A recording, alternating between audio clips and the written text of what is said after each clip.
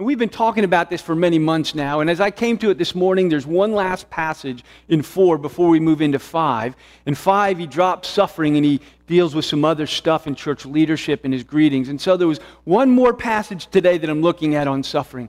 And part of me was like, oh, I don't know, I'm afraid they're tired of hearing about suffering. They're probably ready to hear about something else.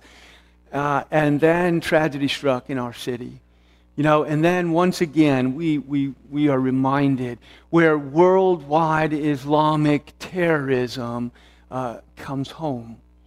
And so for me, as I've been looking at this text and thinking about the week that we've had and who we are as a church and what it looks like to respond in the midst of this, and to be honest, I've been struggling all week, and part of me is just like everybody else, grieving, that Chattanooga has entered into this. And then part of me is wrestling with what does it mean to be the church of Jesus Christ in the midst of something like this? What does it look like to raise a distinct, Christ-like, biblical voice in the midst of it? And I'm not sure we're getting it right. And I wrestle with it, and I'm not sure. I'm not even going to tell you what the answer is, but I am going to walk us through a text where really it's a summary. Peter has been talking about suffering to the church and encouraging the church and telling us how to respond and to live and what kind of people we ought to be and what kind of attitude we ought to adopt. And then in this text, it's really a summary of the things that he's been saying. So I have 7 points this morning. Hopefully I'm going to work them quickly, but they're really summary points of things that he has been saying, and I think they're things that we need to try to hear and to wrestle with. Sometimes I think our response to the world follows certain party lines or certain voices we hear in the culture and in the community, and we all start to sound alike, and I really do believe our voice should be real distinct and unique in this. We're in 1 Peter 4, verses 12 to 19. Peter writes to the church. He writes to you and I, and he says, "Beloved, do not be surprised by the fiery trial when it comes upon you to test you, as though something strange were happening. But rejoice insofar as you share in Christ's sufferings, that you may also rejoice and be glad when his glory is revealed. And if you are insulted for the name of Christ, if you are murdered and martyred for the name of Christ, you are blessed, because the Spirit of glory and of God rests on you. But let none of you suffer as a murderer or a thief or as an evildoer or as a meddler. But if anyone suffers as a Christian, as a Christ one, as a follower of Christ, let him not be ashamed, but let him glorify God in that name. For it is time for judgment to begin with the household of God. And if it begins with us, what will be the outcome for those who do not obey the gospel of God? And if the righteous is scarcely saved, what will become of the ungodly and the sinner? Therefore, brothers and sisters, beloved, let those who suffer according to God's will entrust their souls to their faithful Creator and keep on doing good." Pray with me. Father in heaven, we come this morning as a needy people in the midst of a needy community. People who need wisdom, people who need grace, people who need strength, people who need clarity, biblical, godly clarity, people who need and long to be full of the Spirit so that we might be the fragrance of Christ to a world that suffers and needs hope, needs gospel, needs Jesus. In whose name we ask and pray. Amen. So running through the passage, 7 things that Peter, in his summary of suffering and speaking to the church, trying to make sense of suffering as he speaks to a people. Again, we have to see that Peter's situation is worse than ours. And we live in a time where our suffering as Americans is intensifying. We've been used to not having to suffer, while most of the rest of the world does suffer. We have been in a bubble of prosperity, a bubble of comfort, a bubble of safety, which is a marvelous thing, don't get me wrong. we love it. On the other hand, the world suffers. And as I read my Bible, it seems to me it's going to get worse before it gets better. He speaks to the church.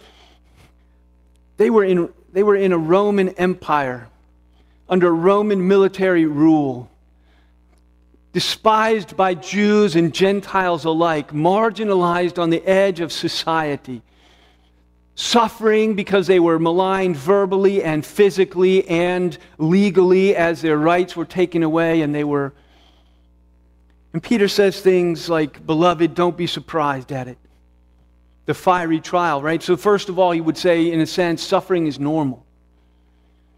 Right? He says, don't be surprised. If you're going to be the church of Christ in this world, Paul says, if you seek to live a godly life in Christ, you will be persecuted. It will happen. Don't be surprised by it. In that sense, it's normal. Suffering is painful by definition. By our experience of it is worse if we don't have a theology for it. That makes sense? You know, when we suffer, it's painful by definition. But what's worse in our suffering is if we really don't have a theology to understand it, if we really don't have a theology to frame it and put it in perspective, if we can't do that, the suffering is that much worse. See, when we enter into the valley of the shadow of death, we will fear evil. If we don't know that God is with us and that God is sovereign and that God is good and that He is still Lord over all things, right? Yea, though we walk through the valley of death, we will not fear evil. If we know that God is with us and God is God and that He is marching this world toward its God-appointed conclusion, when the skies will be rolled back like a scroll and history as we know it will end. And that is when we get a new heaven and a new earth. And that is when every tear will be wiped away. And that is the time when we will be delivered from all these things. But in this life and until Jesus comes again, suffering is part of God's will. Peter's writing to give us this framework to inform us and to strengthen our faith as God's people in the midst of the fire. So we need to not be surprised. It's not strange, it's expected. In Luke 24:6, it's there under your first point in the bulletin. Jesus says, was it not necessary that the Christ should suffer these things and then enter into His glory? Is it not that this was the way of Christ, the way of Messiah? And then Jesus says things, even as He's leaving, in this world you will have trouble. You're going to follow in my footsteps. Like they persecuted the prophets before you, like they hated me before you, they're going to hate you and they're going to persecute you too. In this world you will have trouble. Don't be surprised by it, but take heart. I have overcome the world. Philippians 1:29, it says this. Paul is writing again to the church of Philippi. He has been suffering, Paul has, in standing for the gospel, preaching the gospel to the world. And he says this, it has been granted to you, church of Jesus Christ, for the sake of Christ your Savior, that you should not only get the privilege of believing in Him, but also to suffer for His sake.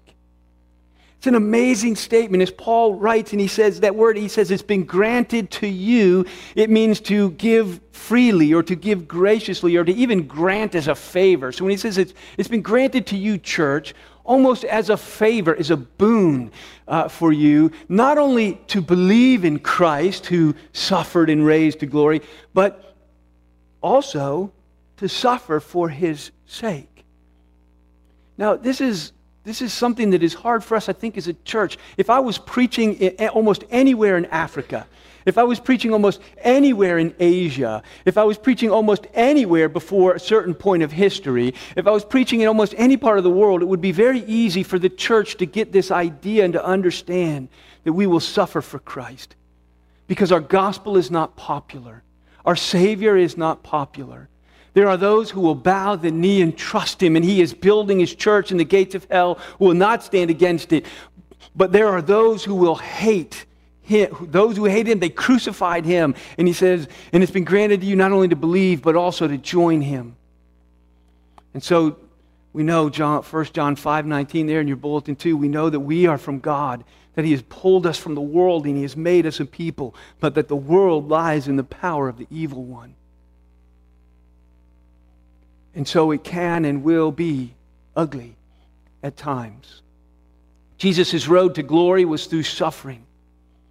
And we follow Jesus. And it is the shallow and almost heretical preachers of the day who tell us it will be otherwise for us, who preach a comfort and a prosperity when the Scripture, it's very hard to find it. It says it's been granted to you to suffer. The world lies in the power of the evil one. And we're going to look at text after text. 2 Timothy 2:3, it's there in your bulletin.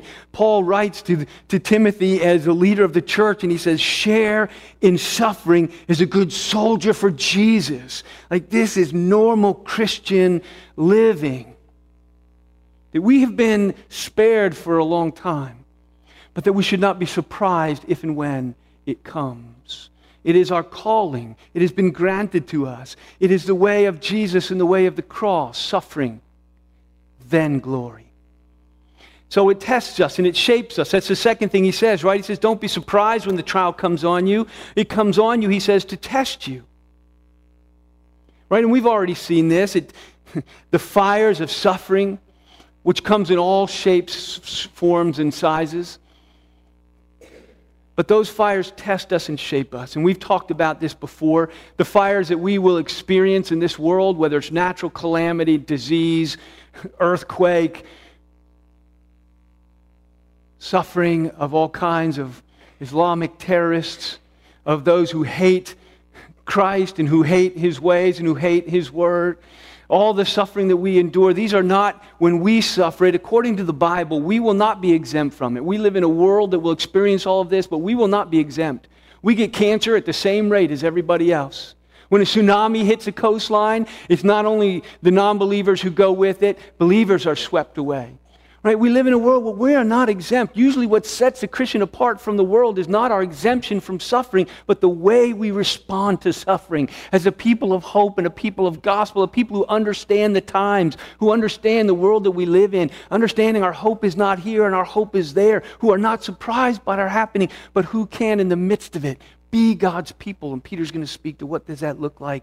But we know that these fires, and for us as His people, are not the fires of judgment, but fires that test us and that purify us and that shape us.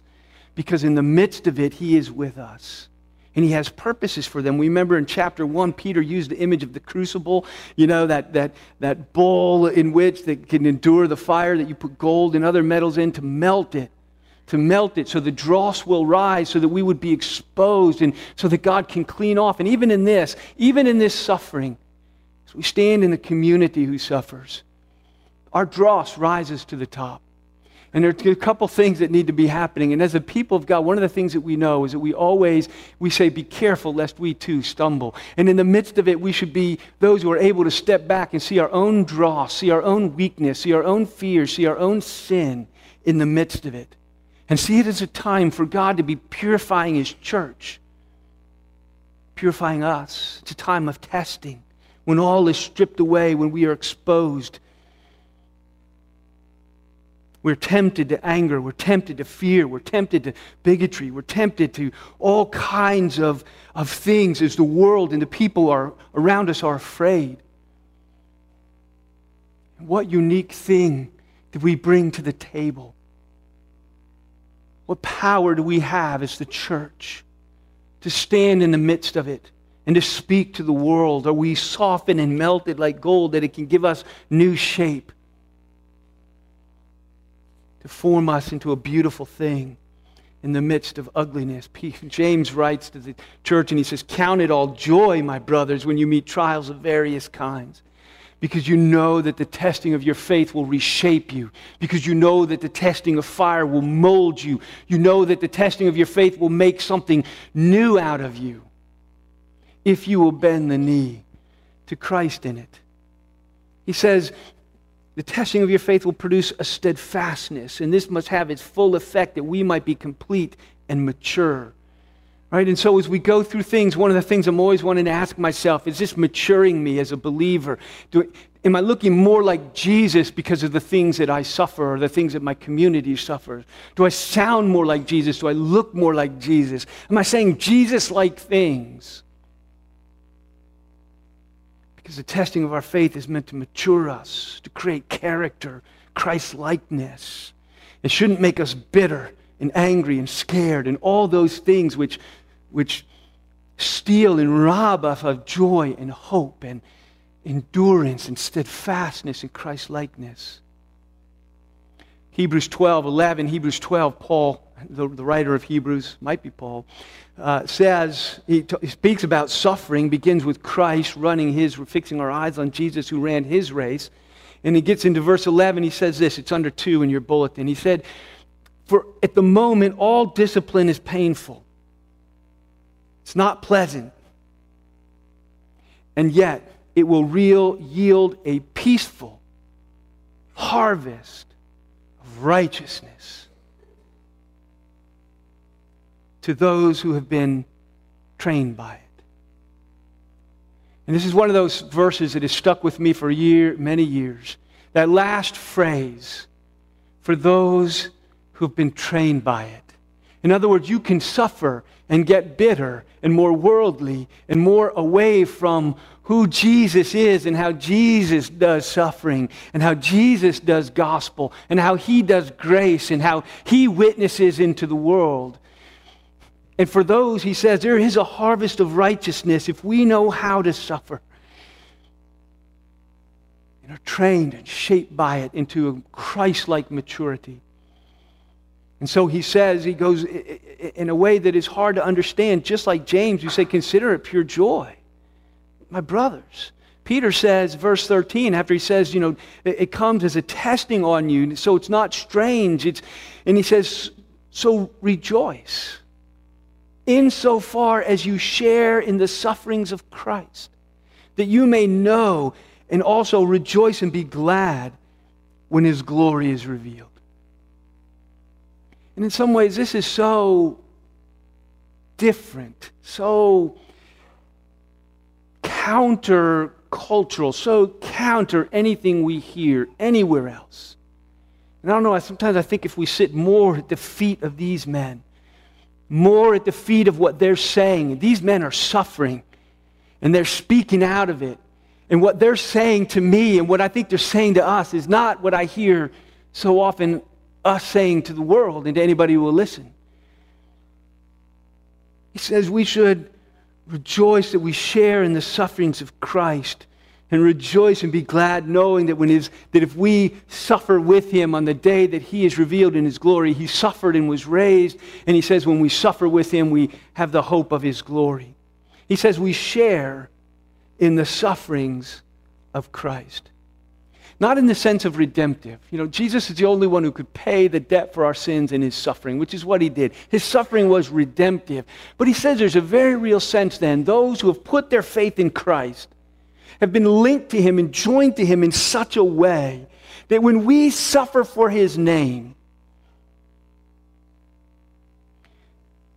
that we share his suffering because we bear his name.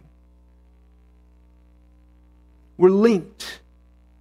When Paul was Saul and was persecuting the church, and Jesus waylays him on the road to Damascus, Jesus' question of Saul was not, Saul, why are you persecuting Christians? What did he say? Why are you persecuting me? See, for Jesus it was very personal when his church suffers. And he says, but that changes everything. That defines us. Right? It defines us that Jesus is suffering in our suffering when we suffer as his people. Right? And so it defines the way we suffer. We're linked to him in his suffering. Right? He says, inasmuch as we share in his sufferings, And so Hebrews chapter 12, again, where I said the whole chapter is about suffering, and it starts with Jesus. It's in your bulletin under the third point. It says, looking to Jesus, the founder and perfecter of our faith, who for the joy that was set before him endured the cross, despising its shame, and he's seated at the right hand of the throne of God. This is very similar to what Peter has been saying, right? Jesus suffered, and now he sits at the right hand of God in power and glory. And the next thing that the writer says is this: consider him who endured for sinners such hostility. You feel like you're suffering hostility from people who hate Christ, Christian values who are ensconced in the West, right? Islamic terrorists and people who, Jesus suffered hostility against himself so that you may not grow weary and faint-hearted, right? Consider him who went before us. It's not a strange thing. It is part and parcel of being a people of strangers in the midst of a world in rebellion against its God and in rejection of its Savior. That is the world we live in, even in America. A world that is in rebellion against their God and is in rejection of the Savior and who are not living lives that please him. And in the midst of it, sparks will fly. Clowney says our willingness to suffer for the sake of Christ is grounded in the wonder of Christ's willingness to suffer death for our sake. Romans 8:17 says if we're children, then we're heirs of God and we're fellow heirs with Christ, provided we suffer with him in order that we may be glorified with him. What I want to just keep bringing home, I think because for us, suffering is so shocking. For us, suffering is an anomaly. For us to be marginalized or to be hunted or to be is so strange. But in the world of the New Testament, it says you will suffer, you will have trouble, you will be persecuted. Jesus went before you, he did. The prophets did. Everybody else did. Right? As a good soldier for Jesus, suffer. If you're a fellow heir with Christ, you got to suffer with him if you want to share his glory. That is part of what it means to be his people in the world. And I wanted to begin to shape then our perspective, that we would not be surprised and we would begin, in a sense, to gather up our identity, our connection with Christ and his suffering, what he went through in this world, but then also with who he is and how he suffered. If we suffer with him, we will be glorified with him. We are sorrowful and always rejoicing because we know Christ wins. He will return. And so there's blessing in it. As he speaks to their suffering, he tells them it's a fiery trial, so it's serious business. He doesn't want to diminish the pain of it. He says, but rejoice insofar that you share the sufferings of Christ.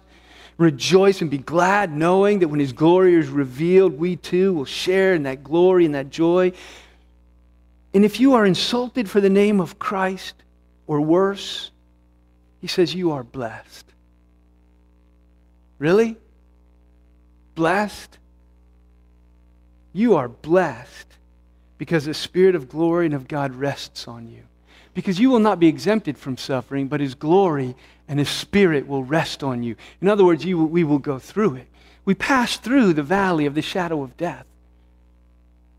But we fear no evil because he is with us. The Spirit of his glory and of his presence abides with us. And so we can go through the valley. We do go through the valley. We will go through the valley. One way, shape, or form, if not else, until we die. And we will go through that valley sooner or later. But there's a blessing in it. Matthew 5, Jesus says, under your fourth point, blessed are you when others revile you. Right? And all those blessed things that Jesus says that we as his people are blessed in the midst of. When they revile you, when they persecute you, when they are uttering those evils against you on my account, rejoice and be glad. Right? That's where Paul gets it. That's where Peter gets it. That's where James gets it. Consider it pure joy. Rejoice in here. They got it from Jesus. Rejoice and be glad. Your reward in heaven is great. Your hope is not that you will not suffer now. Your hope is not that the world will be nice to you. The hope is not that we can get the world tamed and we can get them to do certain things. Our hope, as Jesus says it, and every single biblical writer says it, our hope is that our reward is great, and when Jesus is revealed, we will share His glory because we walked with Him in this life and we suffered like His people. And we were His and we were like Him, and the Spirit of God and of glory rests on us. And so He says, make sure, though, you suffer for the right reasons. In verses 15 and 16, He says, let none of you suffer as a murderer or a thief or as an evildoer, which is basically a sinner doing anything wrong, any bad attitude, or as a meddler, someone who sticks his nose in the wrong place in the wrong way at the wrong time. Right? Don't suffer as one of those. Make sure you suffer for the right reason. In other words, make sure you don't deserve it. That it's not because of your own sin that you're suffering a backlash or that it comes upon you, that it's not uncommon for Christians to act in unchristian ways. For us to be mean or rude or prejudiced or judgmental or obnoxious or arrogant or self-righteous, and the list goes on. And you've seen it around us, we've seen it in ourselves. He says, make sure if we suffer, let us suffer for the gospel. Let us suffer as those who are representing Christ well, that the world would be ashamed and we would have no reason to be ashamed. Right? He says, so verse 16 then, if anyone suffers as a Christian, you have no need for shame, but let him glorify God in that name. If you're suffered because of the name you bear, you still bear it when you suffer. So how we suffer is a great part of our witness. Do we suffer as people of hope? Do we suffer as people of great inner strength and power because the Spirit of glory and of God rests upon us? Do we suffer with people whose fragrance of sweetness and gospel and grace doesn't diminish and disappear when we're in pain? Are we a people that have roots that sink down into somewhere? Right? Who are we when we suffer? Right? When we suffer in that name, it is a great part of our witness. Acts chapter 5, it says that they left the presence of the council rejoicing that they were counted worthy to suffer dishonor for the name of Christ. That the reproach of Christ would fall on us because we bear His name. And so in 2 Timothy 1 it says, God gave us a spirit. We all know this verse, not of fear, but of power and of love and self-control. We all know that verse. Do you know the verse that comes next? The context, the reason Paul says that? Right? Of power and of love and in self-control. Therefore, don't be ashamed about the testimony of the Lord or me of His prisoner. I am imprisoned in a hostile, alien country, suffering imprisonment for the name of Jesus. He says, rather, you, church, share in the suffering for the gospel by the power of God. That's why we have this spirit of power and of love and of self-control, is so that we can suffer as gospel people. I'm wrestling with exactly what does that look like right now. Right now. As Americans, having the history we have in the world that suffers so much more than we do, of this place in history and all of it coming together. And I know we wrestle as Americans about these things, and somewhere in here, I think there is a word to us. And sixth thing he says as we push toward the end here is this. The judgment, he says, begins with us. He writes to the suffering church and he says, my friends, beloved, it is time for judgment to begin with the household of God. It's time for humility. It is time to take a hard look at ourselves. To begin with the household of God, with God's people. He says it begins with us. It begins with us. The fire touches us in this world. It is both God's judgment and His mercy that we are being sanctified, right? So those fires come, and they're a fire of purging and of, in other words, He creates a church and He says, but I'm going to purge my church, right? I'm going to do a work in my church, a fiery work, to purge my church of sin, to purge my church of self-righteousness, to purge my church of its of all the things that we ourselves, you know, they say when the culture takes a nosedive, the church is right behind it. You know, we always like stand just a little above the world so we can look down on it. But we're not that much above the world. And when it's going down, often we are following. And there is a strong place. You look at Daniel when Israel was being judged, or Isaiah, and Israel was coming under judgment. You remember Isaiah chapter 6. You read Isaiah 1-5 in the indictments against Israel, God's people. And God was going to punish them, and they were being invaded. When the nation is being punished and judged, Isaiah stands in the presence of God like we do this morning, and what does he say? It's instructive. There's not a self-righteous rant. It says he falls on his face and he says, I am a man of unclean lips, and I live in the midst of a nation of unclean lips. I am undone. God, have mercy on us all. Because we all stand before this same God. And judgment begins with the house of God. It begins with God's people.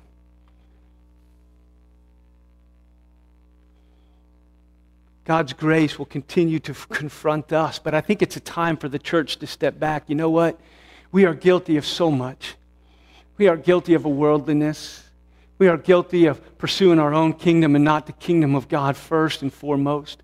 You know, we are guilty of self-righteousness. We're guilty of pettiness. We're guilty of laziness. We're guilty of gluttony. We're guilty of lust and anger. We're guilty of so many things. We stand not on a high hill, but on our faces at the foot of the cross. And it is a time for us to say, God, who are we to be in the midst of all of this? As the fire falls, who are we? Revive your church and begin with me. Let judgment begin with me.